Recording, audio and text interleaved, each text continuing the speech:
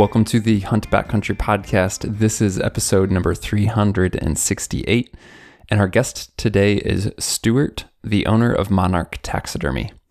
Stuart and his team at Monarch do all kinds of taxidermy for hunters worldwide, and their work is amazing.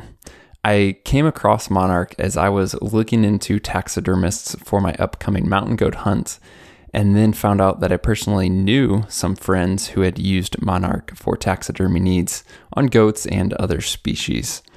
I wanted to basically speak with Stuart and Monarch, and I figured we might as well do this publicly. Not only do we talk about taxidermy, but in this episode in particular, we talk about how to transport your game to taxidermists, how to get it home from the field from remote destinations such as Alaska, and much more. Stuart had some great advice for, yes, using your local taxidermist, but then also understanding how you can use a taxidermist who is maybe states away from you. So this episode covers quite a bit in terms of logistics, and in a future episode, we're going to chat more about how to work with a taxidermist that is not local to you. Along the way, I am definitely asking some personal questions about my mountain goat hunt and the taxidermy work that I very well am going to have Monarch do for me.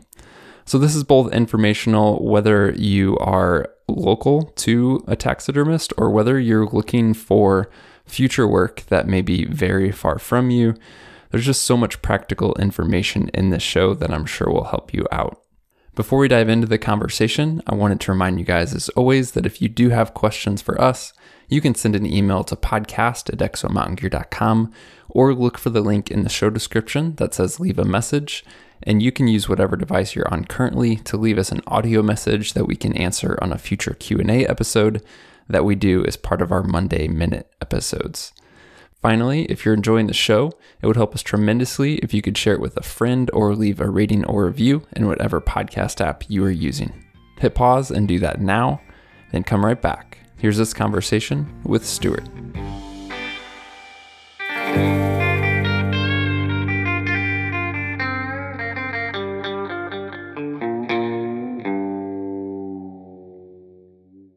Well, Stuart, I am excited to chat with you for the podcast today.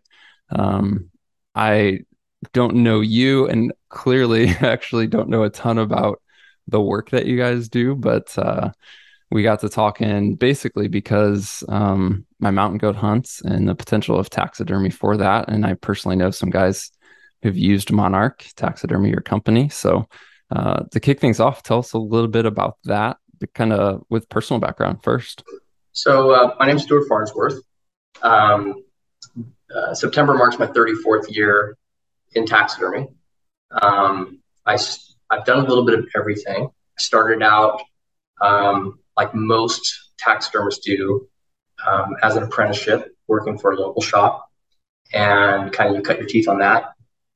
And a lot of guys stay with that and they run a career that way, and that's totally cool.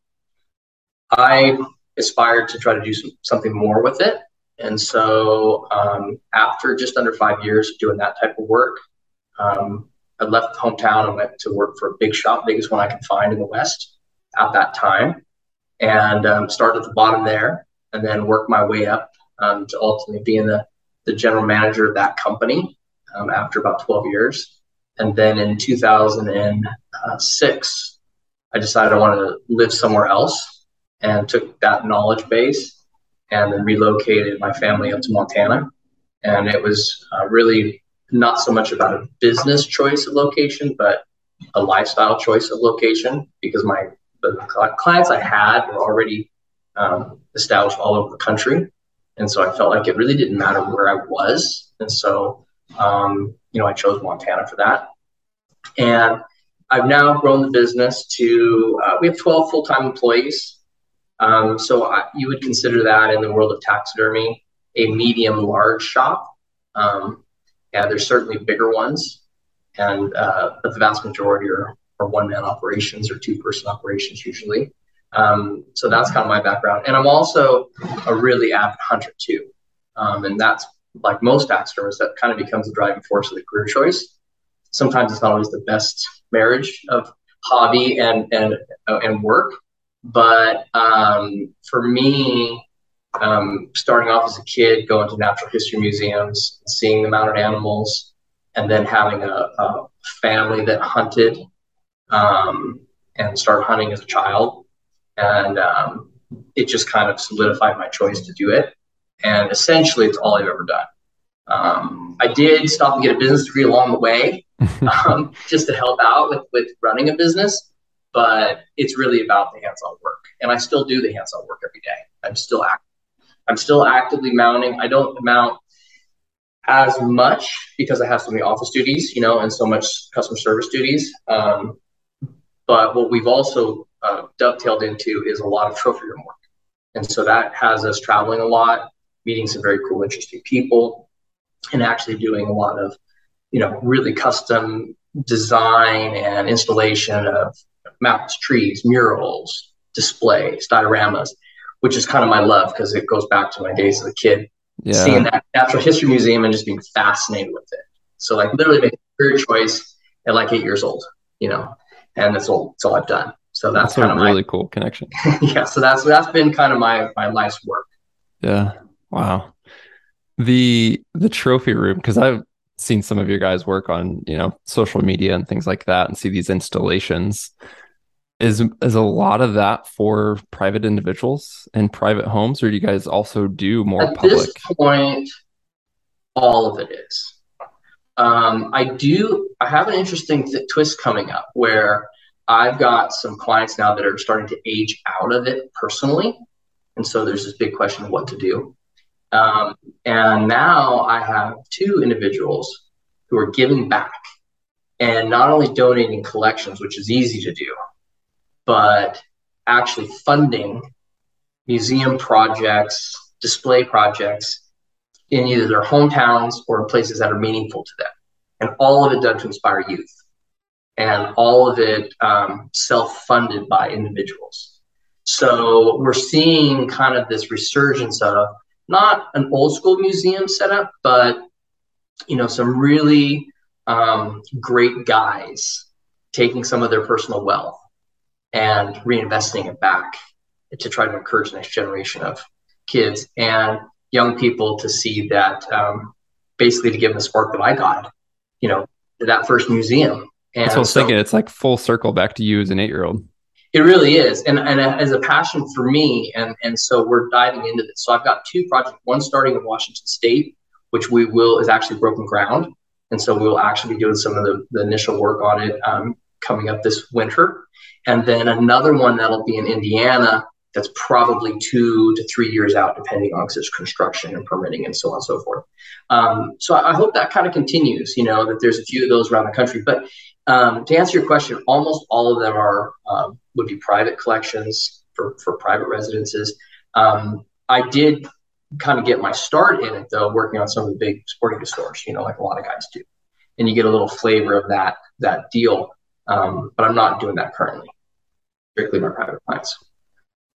I wanted to ask originally, and I think a lot of this question may have been answered, but we just talked about, but having been doing this for decades at this point, like what's one of your favorite things still about taxidermy, or like what still keeps you passionate about it? And again, that was a question I planned to ask that we probably already talked about a bit, but anything that stands out that you didn't say? Well, I mean, it's greater than that. I mean, as far as taxidermy go, as a career, it is a bit of a labor of love. For the most part, it's not the kind of business that you can, would get rich doing, or there's some, we do it because we love it. Working with the animals. And the way I've kind of tailored my business to keep the passion alive for me is pushing the envelope with the type of work we're doing, the type of clientele we go after, the type of projects we take on, the customization of those projects, the diversity of species we work on. There's some guys that are very content to do, one thing or 5 things. That was just never my bag. And so to me, it's kept it fresh my whole life. And I've really never tired of it. And I've got quite a few guys that work for me, and kind of ladies, that seem to feel the same way. It's more than a job. And when you're traveling and you're meeting all these people, you're doing these installations, it keeps it exciting. Definitely keeps it exciting. Yeah, that's cool. It's probably hard to choose, but what's one of your favorite hunts personally? And then in what way has like taxidermy helped you kind of remember, relive that hunt? Yeah, that's a good question. So I, for hunts, it's really tough. Now, I was thinking about this. I think at this point in my hunting career, I want to say I've harvested maybe 70 different species around the world, and which is a drop in the bucket for most of my clients. But it's a pretty good smattering. 70 is only a drop in the bucket. It is, but it's a pretty good smattering for a blue collar taxidermist guy, right? Yeah. Who's got to go to work every single day, and who has to kind of go out these hunts the hard way, right? But the way I look at hunting is this, and what I love about hunting, and it dovetails into the taxidermy for me personally, is the type of hunt I choose to do in a given time in my life is kind of dictated by what my soul needs at that time. So, for instance, sometimes you feel like, I do anyway, that you just need to be physically challenged.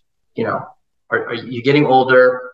Are you getting soft? Are you getting weak? And that tends to be the time I start looking at goat hunts.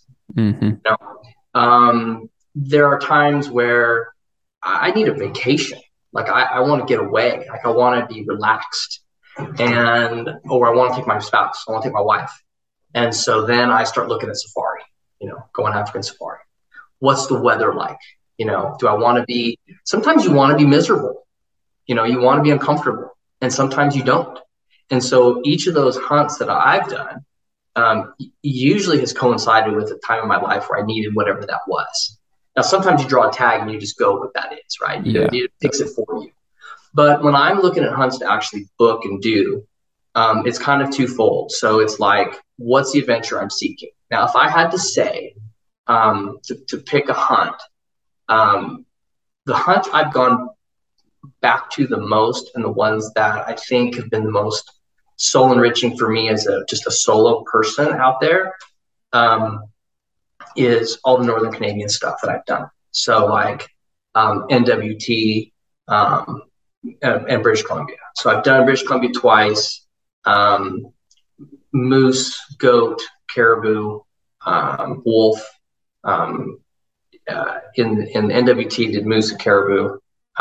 Those hunts I really love because I love the scenery of it. And I just think I don't know, the entire adventure of it. For me, being in Montana, I drive into Canada. Yeah. So like BC, I drive through Banff, through Jasper, stay somewhere. I bring the meat home. I bring my animals home that way. I'm so connected with those animals at that point, right? And then that ties into doing the taxidermy because I'm actually doing my own taxidermy. And so sometimes going on those hunts is another way to keep the business side of taxidermy fresh for me because I'm now inspired again. Like I've seen this animal in its living state. And then you can't help but get this awe for it, right? I mean, I think if you don't, you probably shouldn't be a hunter, in most cases. But you see it, you see the terrain, and I'm inspired to recreate the habitat. I'm inspired to recreate the motion. When you see that like that, I think it's important that if you're going to do taxidermy on a big scale, like we do, you got to also be a hunter, because you got to relate to what your clients are feeling. Because if you lose that, then you lose a lot. Yeah. So those two province hunts are really special to me. And then I have to say that, and maybe a lot of your listeners, especially if they're Western hunters, don't do it, but you can't disregard a good safari. And it's a totally different vibe. And that's that hunt where when I need to just recharge my batteries for business, I go on safari. And usually you can time it for good weather. And the beauty of safari that I love is, as a hunter, you're seeing lots of game. You have lots of stalking opportunities. And there's not that pressure of that one shot, right? So that's the hard thing about like a sheep hunt, is it all comes down to that. you may have done all this work and all this hiking and all this preparation. Your guide's done everything right to get you in shot. And now you have all this pressure in that 1 second. Yeah. That's a lot of pressure for anybody. But on safari, you get that opportunity multiple times. And it actually helps hone your skills as a hunter too. And so those two things are probably my favorite types of hunts that I do. And the ones that I kind of go back to. So if I go up north, if I do a North American hunt at this point, it's probably going to be up north. Maybe for grizzly or sheep, something like that, but it'll be something like that. And I will probably continue to go on safari periodically as long as I'm able, to do it. So those are my favorite too. But I've done bears, I've done the whole thing, hound hunts, but those two types of hunts are my favorite for sure.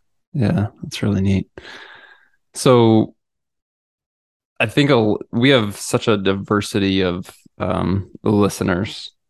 Obviously, everyone's here because they love hunting in some form. Some guys are diehard for certain species, but even all over the map on experience. And not everyone listening is an international hunter. I mean, some guys listening to this may be in Ohio dreaming of their first Western hunt. You got guys who are going to safari, guys who are going on sheep hunts. It's just all over the place. And when it comes to taxidermy, there's obviously such a wide variety of things. And you guys clearly are on the higher end of that, more specialty, more custom. And I found myself with this goat hunt, for context, like going personally, when it comes to standard big game, like for me, it's all about the experience and the adventure. And I love that, whether it's taxidermy or something as simple as a Euro mount can help me remember and relive that. But when it comes to me, like this mountain goat hunt, my first guided hunt, things like that, I'm like, man, there's such a unique species. That's such a unique opportunity for me. And so it's like pushed me to that next level of considering how do I want to remember that, right? It's made you think, right? Yeah. Right. So that's all context for me to go, okay, for mountain goat, like it's a different species. It's unique. Some taxidermists haven't done it or haven't done much of it. And for me, I feel especially that species, like it's almost a disservice to like not do something like a life size on a mountain goat for me. Anyway, that's all context for me going, all right, let me expand my picture of taxidermy, consider anything being on the table, and look at, for example, people outside of my home base, right? And you said that, like, for your clientele, it maybe doesn't matter so much where you're at, because I'm sure you're getting local guys. In fact, I know local guys to you that's the reason I'm talking to you today, who bring stuff in, but then you're getting stuff from all over the world shipped to you. And that's even some of the topics I want to talk about, in terms of logistics and transport. But I guess I know this is maybe not a fair question to ask you, but there's so much out there. Like, where does a hunter begin when it comes to researching, speaking with taxidermists? Where do you even start? Yeah. So here's what I would say to that. And I don't think enough people actually are honest with themselves up front and take it seriously enough. And unfortunately, preserving that animal oftentimes becomes the afterthought. And if I could impart anything to your listeners is, decide what kind of hunter you are and how important a lasting memory portion of it is, taxidermy of some form.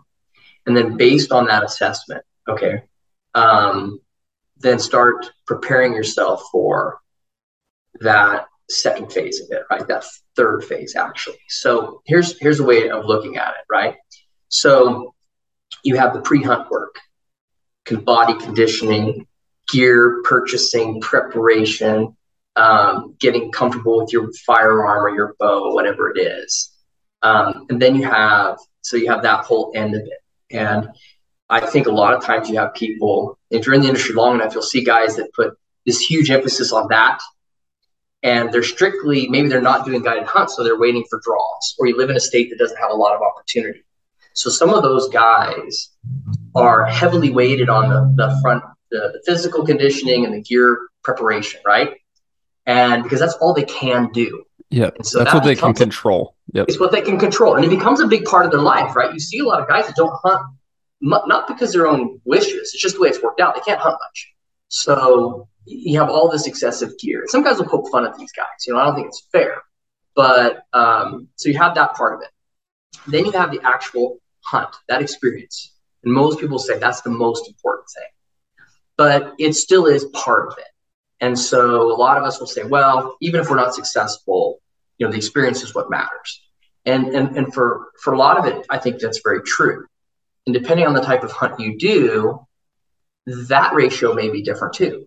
So going out with your father or your son or your daughter and doing a deer hunt, it may not matter a lot about whether you're successful or not. It's all about the experience and seeing them and being in the wilderness and all that kind of thing.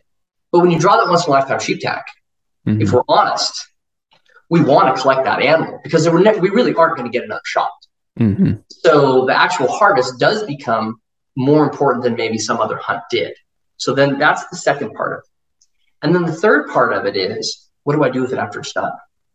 Do I want it? How do I preserve it? Do I want the skull? Do I want the mount? What kind of mount? And some of that you have to condition yourself to think, I can't wait till it's on the ground because there's some choices that need to be made. I have to have some mental preparation. And so the first thing that a person has to do, a hunter has to do, is decide what's my taxidermist relationship going to be. So what I would tell anybody is this. If you are the type of person who is let's call it a local or regional hunter, where thereby all the hunts you do, you're driving to. Okay, so that's a lot of us. It's certainly where I started. Absolutely. For that person, my best advice is find a taxidermist that is near you. Doesn't have to be in your town, but somewhere within a reasonable driving distance to you. Okay. So for instance, just using myself as an example, Montana is a big hunting state. Okay. A lot of opportunity. And the cities are fairly widely dispersed. Okay. So for the local hunters, I call them local hunters, but regional hunters, people who are driving, we may have clients in Missoula, which is 120 miles away, Bozeman, which is 100 miles away, Great Falls, Butte, Billings, 250 miles. And these will be guys that you need that local taxidermist or semi-local taxidermist, because when you harvest that elk or that antelope or that deer, you don't have a guide with you typically. And now you have a perishable hide carcass that needs to be cared for, okay? And so it's in the hunter's best interest to find taxidermists they like in their home range, okay, for those hunts. You also have things like chronic wasting issues that were never a thing when I was a regional hunter. When I would go with my father to Colorado or to Wyoming, we would just cross the border. Now you can't. So you kind of need to have a taxidermist relationship with somebody who's close to you. You always kind of need that, even if you're an international. You still need that guy that you trust, that handles that local-ish regional driving distance work. And how you would pick that person, in my mind, is because most of those people aren't advertising, right?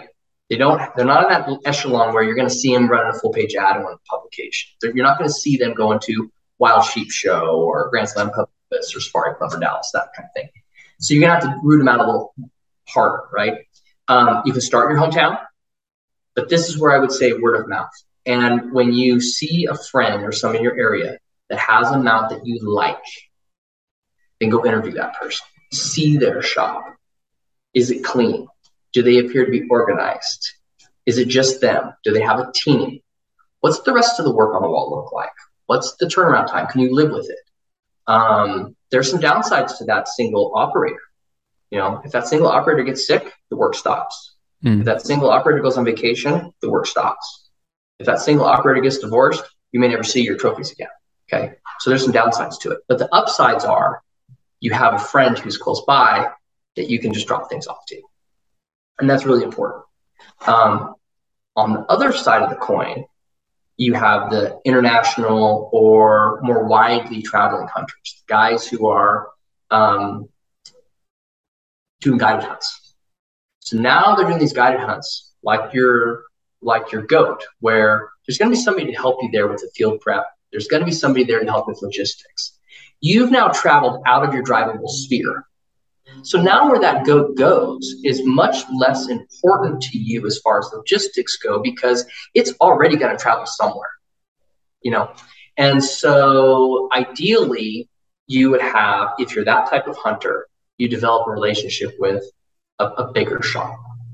And that bigger shop has more diverse experience, should be USDA approved. They handle your international shipments, should have good connections with an import broker, should have clout with a tannery to get better service, should have the ability to handle everything you do, in my opinion, outside of that local sphere. And those types of taxidermists, you can usually go to a show, which there's lots of them all over the country, and actually talk to them and look them up on social media. And it's a little tricky, I think, Mark, with referrals to a point, because you gotta be careful who you get a referral from, because taxidermy is all about taste. And you may have a friend whose taste differs from yours, and they may love what they get, and you may be unhappy with it. And some people have a hard time seeing the difference. And in some ways, if you're a person that can't see the difference, it gives you more options, because you have a greater variety of stuff, right? Right. Yeah. But if you're a little bit of a connoisseur, if you study wildlife, you know anything about wildlife, then you actually have to really be more careful. And it is such a personal choice, right? Artwork is a personal choice. What one guy likes is a painting, or one person likes the painting, or clothing, or fashion, or furniture, whatever it is, may not be your taste. So it's a kind of a personal journey to find that taxidermist. But I think everybody should have a relationship with a taxidermist, and it can be a lifelong relationship. And I certainly have hunters, clients that have been with me for almost my entire career, at least the last 20, 25 years. And we know each other. I know what their expectations are. They know what to expect from me. They can call me. They can talk to me directly as an owner. They can be honest with me if they're happy or not happy. And so, and these are people that I really do my best to take care of, because they're like extended family to me, and I don't want to let them down. And even though I have employees, and I have to express to my employees what this hunter's expressed to me, and that's my job as an owner, is to, because I can't do it all. But I'm that liaison between the hunter and the person doing the work, if it's not directly me, to make sure they're satisfied. So I would encourage every hunter to find those two relationships and make it a priority, just like you make it with the gear selection and preparation and choosing the guides and the experience. Be prepared what you want on the other end, because it makes a big difference. And here's the other thing that I would really encourage serious hunters to do. And I go back to this all the time. I see guys who are just phenomenal shooters and the wilderness athletes. These guys are just so conditioned. They can go anywhere, do anything, but they don't know how to skin an animal. And it's like, boy, we're missing something. Take a little bit of that energy and teach yourself, because it's not exclusive to a taxidermist or a guide. You can learn it too. And if you're hunting in these different locations, it really behooves you to know how to do it yourself, because I can't tell you how many times my mount has been improved dramatically because of my ability to assist or completely do the proper field care. And so I would really highly encourage hunters to get involved with that. And that can be started with that local taxidermist. Yeah. Sit in. Have them let you watch caping out a deer. People say, well, why would I do that? I just bring it to you. Well, when you're on the mountain, you don't want to carry that extra weight. Sometimes you don't need that bottom jaw. Sometimes you don't want that extra full skull. You want to reduce that load. Yeah, it's good to know how to take a cape off a moose skull. If you've ever had to carry a moose with the head intact, right? So much good information in there, and it's helpful to hear that like both of those taxidermist relationships are helpful. That regional and then maybe that destination type hunt and that taxidermist. Because at the end of the day, I think that's where most guys are going to live. They're going to be just like myself, who does a ton of relatively local regional hunts, and then maybe gets these opportunities. Like I have this fall to go to Alaska, and um, that opens up a whole new opportunity, as we just talked about with taxidermy. So that's really helpful to hear it put Well, that like way. for instance, if you have a good relationship with somebody in your area, you're in Boise. So let's say you find somebody that's maybe in Boise or maybe, even 100 miles away, but it's doable. These are important things. So what's a 100-mile drive? You build that relationship, you have that person, but that person may not have the experience to help you get a goat or a New Zealand shipment or whatever you do. They just simply aren't, it's not a fair expectation of them, because just because they're a taxidermist doesn't mean, for instance, every electrician is not going to is not going to wire a high rise, right? It may be a different type of firm that handles that, who's got that experience, who knows how to work with that type of product. And taxidermy is largely the same. And what you have to be careful as a hunter is most taxidermists will take on whatever work you ask them to do, even if they're not qualified, because they like to have a crack at it. Well, that'd be fun, right? I've done one of those. I'll do one of those. You have to be careful though, because do you want somebody learning with you? Yeah. Right. And you may get an animal that for you is the only one you will get. And the rate of regret we see after the fact can be huge, because you get this back and you go, made a mistake. And it's not like choosing the wrong suit or the wrong car. It's like choosing the wrong spouse. It's hard to unwind that, right? And so in a lot of cases, especially with a predator, a bear, a cat, leopard, the taxidermy is damaged. The trophy's lost. And with a deer or an elk or a moose, you can get another cape. Right. At great expense, but you can do that and do it over again. And we do it all the time. So I would say be careful and know when to use which service. And I would also say, as a piece of advice, I know some guys that are whitetail hunters, just whitetail fanatics, and they're shooting 3-4 whitetails a year in various states. And that's really their lifeblood. That's what they do. I would highly encourage a guy like that, a gal like that, to find a phenomenal whitetail taxidermist, no matter where in the country they were. Now, you still may need that local person, right? Because you got chronic wasting issues. But you can hire out to have something caped if you don't. But ideally, if all you're doing is whitetails, you learn how to cape them off. You learn how to cut the skull, remove the brain, and you can ship that anywhere in the country you want yourself. And if you have a taxidermist, maybe they're in the Midwest or the East Coast, wherever they are, and they do good work, and they know what you like and you like what they do, send them all those deer.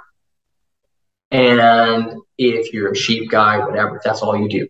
What I've tried to do, because it's how I like to hunt, is, people have asked me a lot of times, well, what do you specialize in? Right? Well, my specialty is being as good as I possibly can be with almost everything. That's hard. But just like with my hunting, I'm not content to just hunt one thing. I want to hunt as much as I can. I want to go as many places as I can. I want to learn as much as I can. And so what my specialty is personally is to be a one-stop shop for that type of hunter who goes multiple places. And so they can then say, I'm confident my taxidermist is going to do a great job for me wherever I go. And we may not be the best deer person. I'll be the first to admit it. There's guys that are way better. But for a lot of my clients, they might be picking up a deer or two, but they might also be doing safaris and sheep and bears and everything else. And what we provide is that overall 90 percentile mount across the board. Yeah. That's been my goal in taxidermy. And I'm sure there's others that do the same thing. There's others that specialize in that one thing.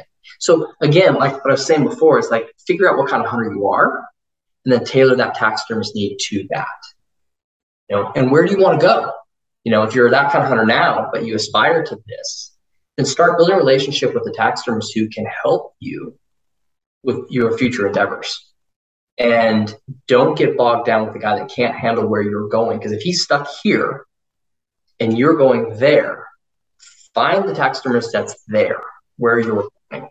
And they'll help you get there because we know where good stuff comes, how to get trophies in and out, provide services that are as like a hunting partner for you. So I do want to talk about some of the logistics on whether it's international or say like this mountain goat hunt I have in Alaska and transport. But what you mentioned about that whitetail guy, maybe that clicked with a listener of I'm only the regional hunter, but I've only stuck with taxidermists I know because they're local, because it's what I feel like I can do, because it's convenient, but I'm not happy. So I can imagine that there's guys listening to this going, oh, I need to broaden my net and considering taxidermy. And maybe that just means shipping that whitetail or whatever 2 states over. Yep. How does that happen? So like, I'm not saying every detail, but you mentioned if you can cape it, if you can skull it the right way, etc. So like very practically, if a guy wants to, is it UPS, FedEx, whatever, a skull and cape just within the US, lower 48 tips, and how does that happen? So lower 48, common sense prevails. Okay. So, and as far as this logistics go, one thing I want to point out is there's been a huge shift in where taxidermists are located. So just a little quick context before we talk about logistics, because I think this is kind of an interesting tidbit that people don't think about. In the 70s, Safari Club International started in Los Angeles, California. And Los Angeles and the Bay Area of California held some of the biggest taxidermy shops in the country. Seattle, Portland, San Francisco, Los Angeles. They've all but gone away in the last 50. In my lifetime, those shops are gone. The politics, the cost of living in those coastal areas, and this goes to the East Coast too, but I'm more of a West Coast person, Western person, so I'm more familiar with this. So you have state of California, Oregon, Washington, you're talking about 60 million people more just in those 3 states. There's a lot of hunters in those 3 states.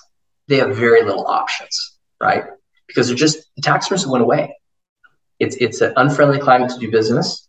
The tanneries have gone away from regulation.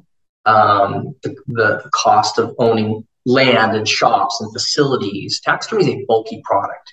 We can't do it you can't do it out of the garage. Don't get me wrong. Big shop it's hard to function, right? Hard to attract employees to those places because it's expensive to live. So you have a lot of people, a big chunk of the population on the 2 coasts that really have no choice but to figure out a way to ship somewhere. So it's not a small problem. It's a big problem for people. So logistics are huge. So when we talk about lower 48, common sense prevails. So we can't, you got to know the laws of your state and the state you're going through. You can't ship. Typically, I think as a rule of thumb, you should just automatically assume you can't ship brain or spinal cord, okay? Wherever you're going. It's almost every state now. There's a few exceptions, but it's almost every state. So if you're doing a lot of that, train yourself to do that, at least that first step of field preparation, okay? And it's going to have some dividends too. A, it's going to give you options where to send to. And B, it's actually going to help protect the hides from slippage. A lot of guys, a lot of hunters, get it. They take the body off, they get the meat prepared, they take it to the butcher, they do it themselves, whatever it is. And then they go around for a day or 2 and show off the back. And meanwhile, it's decaying. And they've got to then they're forced to use local tax because they got to take it somewhere. So by knowing how to do that one simple step, you don't have to turn the ears, you don't have to do all the detail work. You just got to be able to get it off the face. Have a sawzall or a bone saw, hand saw, cut the skull. Okay. Now, You can wrap the skin and freeze it. It's much smaller. You don't need a chest freezer. You're not putting a rack in there. The rack can be allowed to dry out. There's no grains on it. The hide can be frozen. And now you can have a small bundle, right? So you have a deer cape the size of a football, basketball, depending on if it's late season or early season, right? That's something you can overnight someplace or second day. What I recommend, and the horns can sit separately, right? You can hang on to the horns for a while if you want, or send them along ground. A couple things I recommend. A, use coolers for shipping vessels of your hide, as opposed to a cardboard box. So you can go to a Target, a Walmart, or whatever, hardware store, buy an inexpensive plastic-sided cooler that's big enough to fit your cape, which now is manageable because you've taken the skull out, right? It's small. You can put it in there. If you are in a neighboring state where you're going, second day is usually fine. I use duct tape to seal the cooler, and you ship it just like a box. Are you adding any, not ice, but any gel pack, anything like that to You help can, keep that yes. cool? So it depends on, again, common sense rules, right? So if it's the dead of winter and you have a frozen hide and it's going close, and you're going to do second day, you can probably get away with nothing. Or if there's a lot of airspace in the package, newspaper or paper helps insulate. If you need to ship further, if the ambient temperature is a little higher, then go with dry ice or gel pack. You know, there's all these food services now shipping dinners to go all over the country, and they're doing it ground to keep costs down.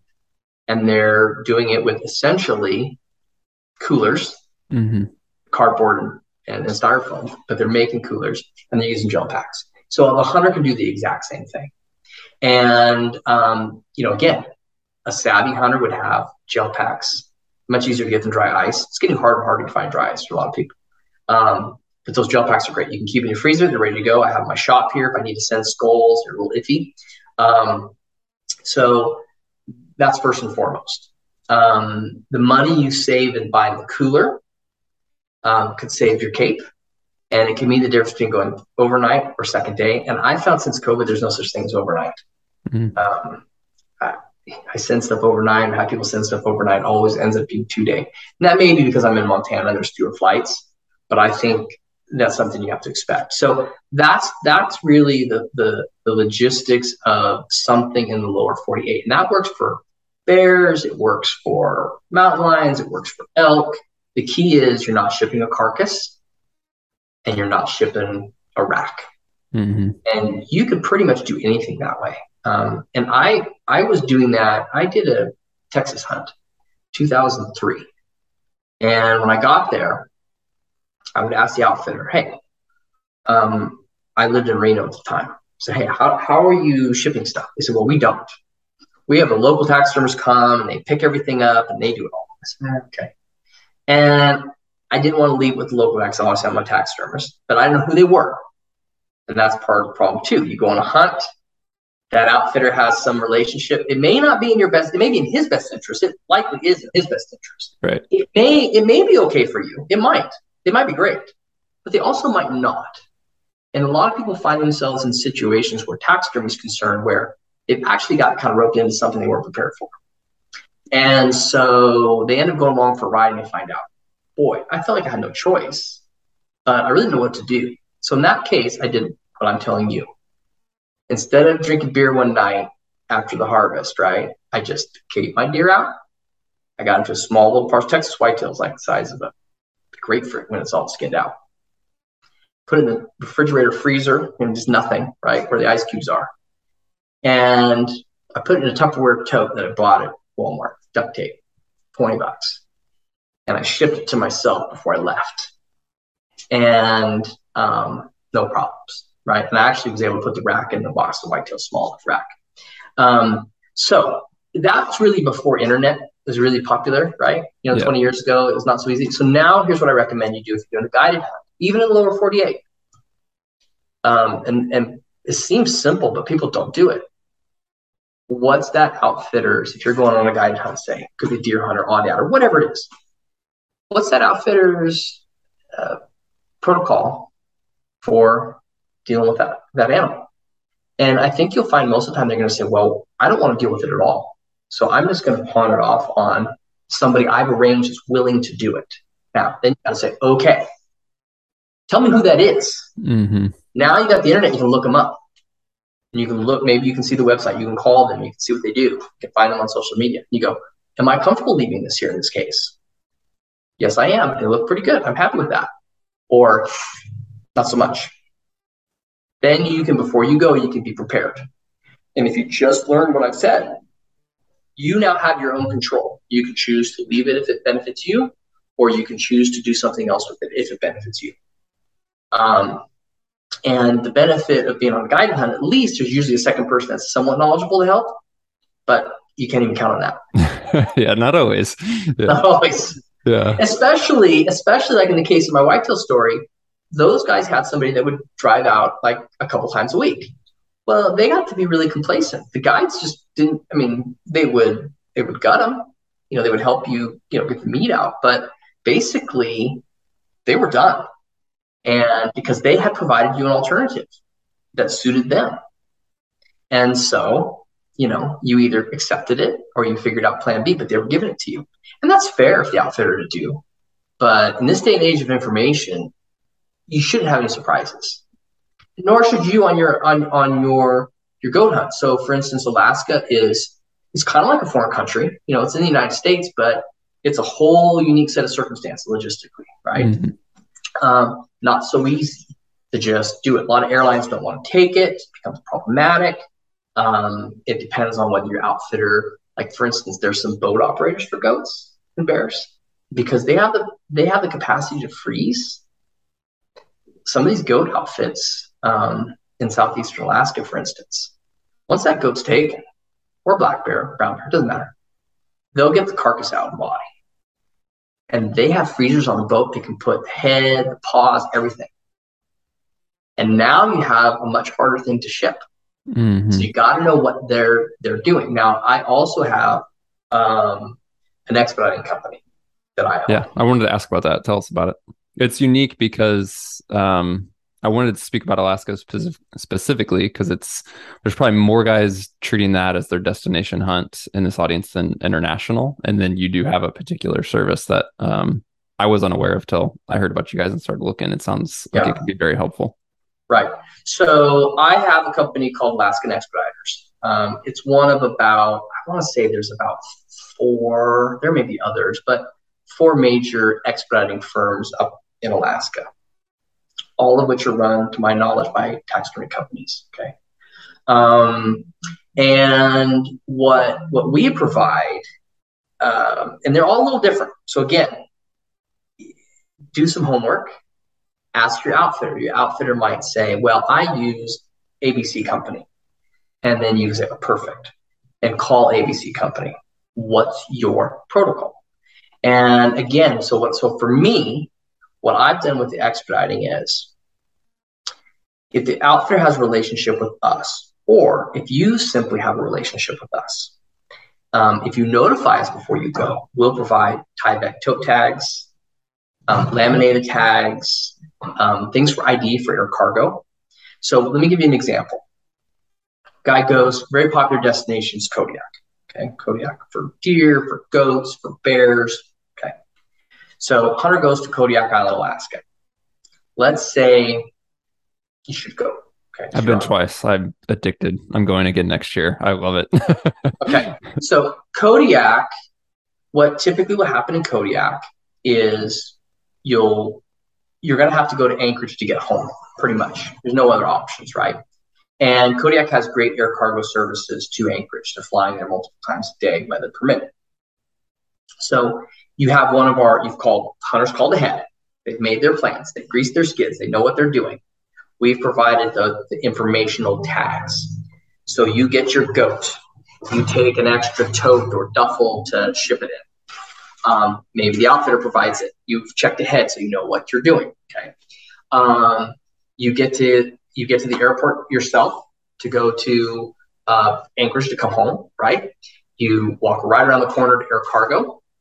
You take your salted goat because you've been on a guided hunt and they're providing that service. You called ahead and you know that's what's going to happen.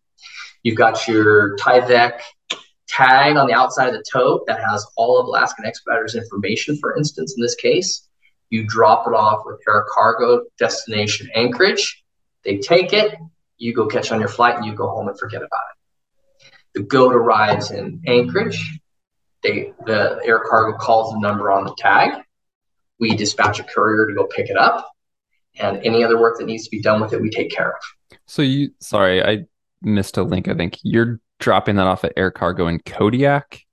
In Kodiak, you are the hunter. Yes, right. But then or your outfitter is right, and then it's picked up and going to Anchorage, obviously with all the information that's been prearranged for your service specifically. Right. Okay. And this works the same if you're hunting out of the Brooks Range. Let's say you're doing Fairbanks or you're doing wherever you're going. Anchorage is I'll be selfish. Can I do that from Juneau? Okay. Yeah, for sure. So where's your location? Where are you hunting? So I'm flying, my last commercial flight is into Juneau, and then I'm taking a charter out of there. Okay. So here's what you're going to do. So if you're going to use our service, we would provide that information for you. You'll need to contact your outfitter because you're not flying. And that outfitter, I promise you, is geared to sending everything to Anchorage because, let's say 100%, but 90% chance they're either using us already or they're using one of the other services that are similar to ours up there in Anchorage. So what they're going to do is you're going to come home, they're going to put your goat on cargo and send it up. And it depends on the outfitter. So I have some out of Juneau that are these boat hunts because it's popular in that area. And they may send those goats frozen air cargo. And Alaska's great about that because they're hauling all this fish all the time, right? So they have cold storage. So that goat may not be salted. It may not even be skinned. The hooves may be in it. The head may be in it. It may be in a little bundle that they ship after you go home, and they may wait till the end of the season. Again, these are all questions for you to ask. What's the protocol? Mm-hmm. And then if you don't like the protocol, then you interject yourself. If you feel comfortable and common sense tells you this makes sense, and I'm comfortable with what they're telling me, then they would do it. Now you can say, look, I would prefer to use this company. They may say, no, we're just not going to do that. We have this relationship and we're going to do it. Then again, I go back to take the time to say, well, who are you sending it to? Oh, they're based out of the East Coast. And I'm the West Coast. And now my goat's going to end up all the way across the country. Now I'm going to have to get it from here. And that doesn't really work for me. Or if it does, what's this going to entail? So you do that homework. But in the case of those Juneau hunts, those Southeast Alaska hunts, what most likely will happen for you, Mark, is they will forward it on your behalf to Anchorage to be used by us or somebody else up there. Okay. And like I said, you may or may not have influence on where you have it go. You should have influence, but sometimes. And then the expediter takes it from there. So let's say this is a situation where your outfitter is a boat operator that has no intention of skinning and salting this goat. They can't. They're on a boat. There's nowhere to salt it. It's wet. Can't do it. They freeze it. So you really need the expediting service because now you have an animal that needs care. Your outfitter couldn't provide the care or won't provide the care. So now it goes to Anchorage. We pick it up. We let it thaw. We skin the hooves. We skin the head. We pressure wash the skull. We flesh it. We salt it. We dry it. That could take a few weeks in Anchorage, depending on the time of year and how much the humidity is. And then we bundle that parcel to ship wherever you want to go. Now, in this case, for using us, we'd send it down to us. If somebody says, well, I want to go to me personally, I'm not going to have it mounted. I just want it. We do that too. Or they may say, I want to go to ABC Taxidermist in Pennsylvania. No problem. We'll ship it there. No questions asked. That's the expediting service. And even though we're a taxidermy company owning it, there's no pressure on our part to do it. The people have the choice of where to go. And I think that applies. I think it applies across the board. But it's still helpful to know because different expediters do their shipments differently. Some wait till the end of the season. Some barge it to a location in the lower 48, then redisperse it. What we found is best for us is we send it directly to where you want to go, one at a time, not waiting to the end of the season. Ideally, when things are running smoothly, guys who hunt early get their trophies back early and they get them wherever they want. They can have them sent to that local taxidermist if they choose. They could have it sent to that big company. The trick becomes when you do a moose hunt up there. Yeah. Okay. Yeah. So everything else will fit in a box and ship UPS. You ask UPS, FedEx. It could go either way. There's risk with both those companies, I will tell you. If you are having something sent UPS or FedEx, I always elect for a considerable amount of insurance to be put on that parcel. They're not going to pay it out if it's lost. Just everybody needs to know that. Like if you put $5,000 on a sheet cake, they're not going to pay you $5,000. But you may get enough to buy a replacement cape, which might be $1,500. They're not just going to write you a blank check. You're going to have to prove that the replacement and that replacement does not mean a free chip to go back on a belt sheet part. It means to replace with like horns and cape. You may not be happy with that, and I don't blame anybody. I would not be either. But that's the law, and that's the legal precedent. So it's best, and it feels like everything gets so expensive, right? You're just like, oh my gosh, it's this. But again, like I said in the beginning, if that final product, that aspect is important to you, then you got to suck it up and do it. And if you're going to use FedEx or UPS, at least put $2,500 on it. I find they're more inclined not to lose it. Yeah. Because they will lose it. Some special attention is given. Yeah. Every now and again, something happens. So that's, hopefully I answered that question. Super now, if helpful. It's a moose, if you have some moose hunters out there going, but what about me? I got this 60, 70-inch rack. Be prepared. You're going to have to pay for a crate. You will have to go by barge. It will come to Seattle, and then it will come by truck, wherever that is. Whether that's here or wherever you go. So if you're hunting moose in Alaska, be prepared. You could be looking at a couple $1,000s to get that moose home, and that's part of that, the expense of that hunt. And so you should not be surprised if you've done that homework, because that's where I find most people get upset or they're discouraged, is because they put all the emphasis on those first two things. My gun's shooting perfect. I got all the latest rain gear. I'm so spiffy looking. I'm all color coordinated. All my airline tickets. I researched my guide to death. And then they get there and they go, I got this great moose. And then they go, now what? Yep. You thought about it.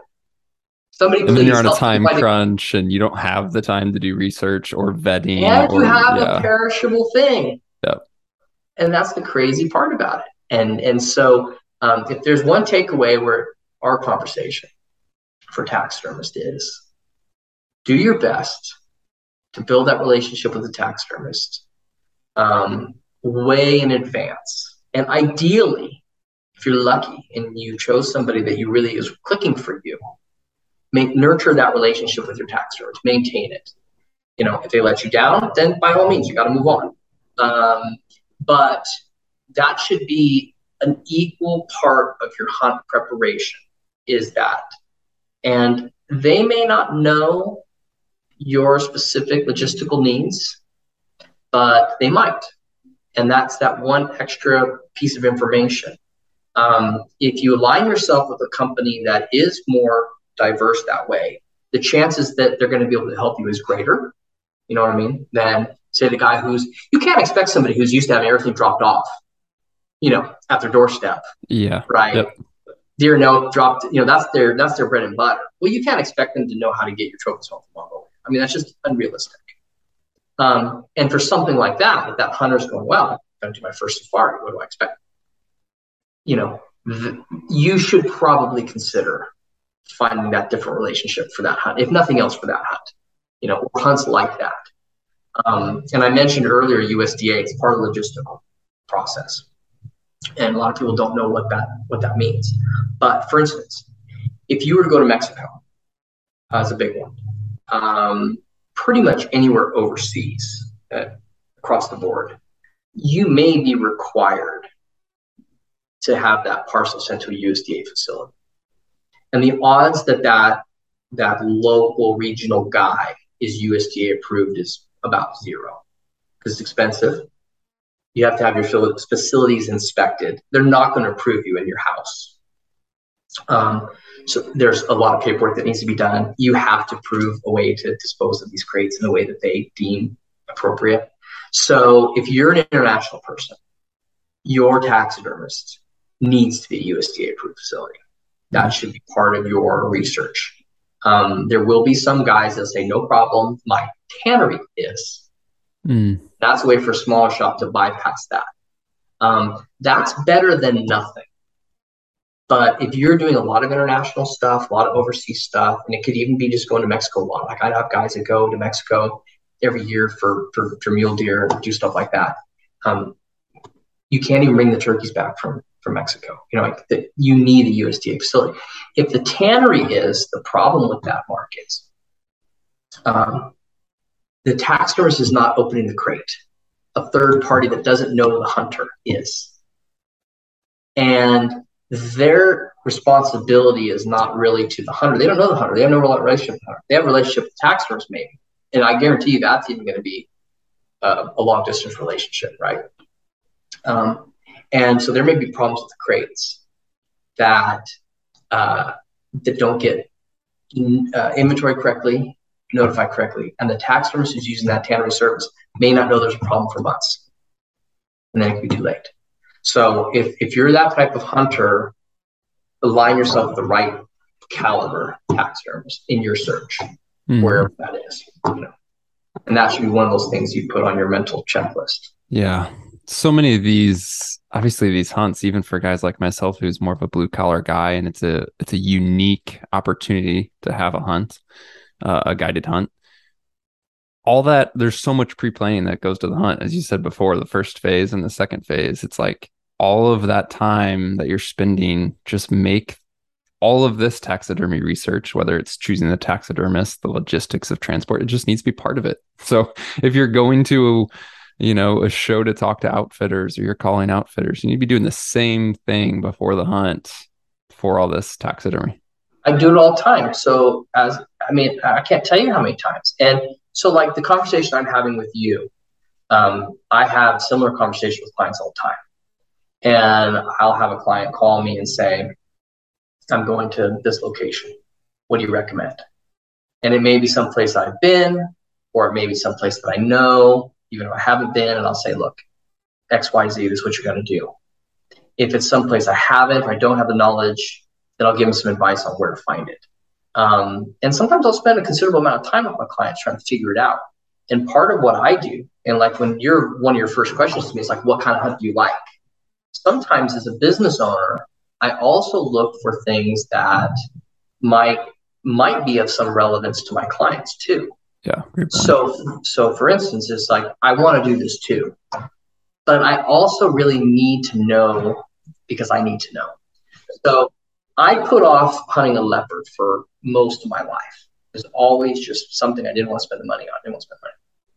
And part of it was I just got to the point where I said, it's time. It's now or never. I'm going to do it. And also part of me said, do you need yourself to go through what the clients are going through to import this CITES animal, right? Because there's a whole other echelon of paperwork that goes along with importing an animal like that. Now that could be the same for an Asian sheep. It could be the same for lots of animals fall in this category. And if you're going to run a business like mine, it really is important to know. And there's no better way to know than to go through it. So once you do this, your goat hunt, you'll kind of be at least pretty educated from your personal experience, right? So it's kind of like, I don't know if you ever heard doctors say when they're doing a appendix removal, they say, watch one, do one, teach one, right? First one, you watch somebody else doing it. The next one, you do it yourself. The next one, you can teach somebody else how to do it. So that applies to this too. So you're reaching out to get the information to find out what to do on your hunt. Mm-hmm. The next time you deal with it, you're going to have actually lived it. The next time you can tell your friends, this is what I experienced. You can pass that on. And you become more informed. And the next hunt you go on, hopefully you do another hunt up north and it's guided or whatever. You may have to tweak that knowledge, but you're still building on knowledge you've already gained. 100%. Yep. And you've been through it, and you've been like, hey, I tell people now, hey, right now we got this dock issue in ports, and people are having to pay extended storage fees more commonly than they did in the past. And so I've lived this. So I try to tell my guys, look, just be prepared. You may spend $1,000 in storage, because Fish and Wildlife and Customs can't get to your parcel. And the airline does not care who you are. They're charging $150 a day every day that crate sits on their dock. And there's not a lot of choices there, So those are all things that, make a more knowledgeable hunter. And if you're the kind of hunter who's fortunate enough that has the business or the clout to go and do lots of things, those guys are a wealth of knowledge too. That's a great point. This has been so good. I could keep you on here all day. If you're up for it, I'd love to do a part 2 at some point. Sure. Of course. What are the big questions that I have personally? And again, put myself in listener shoes. It's like, okay, now we will consider using a taxidermist who's states away or what have you. How do we go about working together? Like very practically, right? So when it comes to me, it's like, all right, just use my context for my mountain goat. Like, what are my options? Where is it going? What's going to be helpful to you as the taxidermist to communicate effectively what I'm envisioning, or maybe I don't even know what the possibilities are, right? So that's a whole different conversation. If you're up for it, I'd love to have that at some point, and again, hit record because it's so applicable to guys listening. Yeah, no, and then you're right. It is a whole nother, and I'll just give you just a brief overview. That's why having a website, having a catalog, having examples, and with this new technology, being able to communicate text, FaceTime, put the taxidermist in your home. This is where I think I want to put it. Do they have the artistry to say, well, in that location, I would suggest this. And here's an example of one I've done that's similar. And we would make this tweak and that tweak and make it perfect for your space. So that is a good conversation to have. And there's a lot of tools now that we didn't used to have. Mm-hmm. And that's absolutely a conversation we can have. And that gets into custom taxidermy too. Yeah, you've seen some of the questions I had that go that direction, because that is a question I had. And again, just in as a little snippet, a lot of people use the word custom really loosely. Mm-hmm. But in taxidermy, we have standard forms we can buy. We all try to get as close as we can. But if you want to make that goat fit your location, that taxidermist has got to be able to and willing to modify it to not only fit your goat, but to fit your spot. And that's where the custom work comes in. Yeah, perfect. To leave listeners with info if they want to check it out today, can you provide us website, social media, even maybe the export service from Alaska? I know that a ton of guys will be very interested in that. Can you kind of give us the information on where to go? Yeah, so for me personally, if somebody wants to see what I do, I think Instagram is the best, because I'm doing that really. I try to do it daily, but it doesn't work out that way all the time, but really current stuff. And that's at Monarch Taxidermy. So they can see all the types of projects behind the scenes in taxidermy to the trophy room stuff, even if it's not something they're going to ever do. A lot of people love just to see what other people are doing. I do have a website. It's actually going to be updated here this summer, before the summer's out, and it'll be an updated catalog. And maybe we can, at some point in the next meeting, we can actually have a discussion how, and other taxidermists have websites like this too. So it's not just me, that the hunter can use the website as a tool to help, because it's hard to choose, what the options are. My current website is monarchtaxidermyinc.com. So it's monarchtaxidermyinc.com. And I do have a pretty diverse catalog in there, but I haven't added anything new to it in about 2 years in preparation of building this massive new site, which is all tailored for what you're asking, is helping people. It's basically a tool to help people pick what they want to do, more so than just learning about us.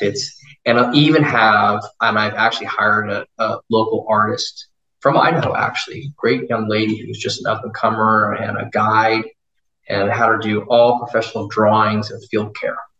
So those will be links that people can do to know where the cuts are for different types of dorsal and ventral. These are all discussions we can have later about super helpful, because that pertains to what you're doing too and how you pose it. You Yep. know, people ask me all the time, do you dorsal it or ventral it? And it depends on what you want. And so if you know what pose you want ahead of time, it helps to make those decisions. So thought for another conversation. Yeah, that's great. I'm looking forward to it. I'll leave links in the show description so listeners can find it. Thanks for the time today, and looking forward to having that follow-up conversation here in the future. Sounds good. It was nice talking to you. Well, that is a wrap on this one for now. In the weeks since we recorded this conversation, we did schedule and are releasing a follow-up with Stuart to answer more questions that I had for him and that you guys had as well. We reached out on Instagram to get a feel for some listener questions that they would want to hear from Stuart and the crew at Monarch Taxidermy. So look for that second episode to come next week with Stuart. If you want to receive that automatically, be sure to hit that follow or subscribe button in your podcast app. If you have any questions for us, send an email to podcast@exomountaingear.com, and we'll talk to you soon.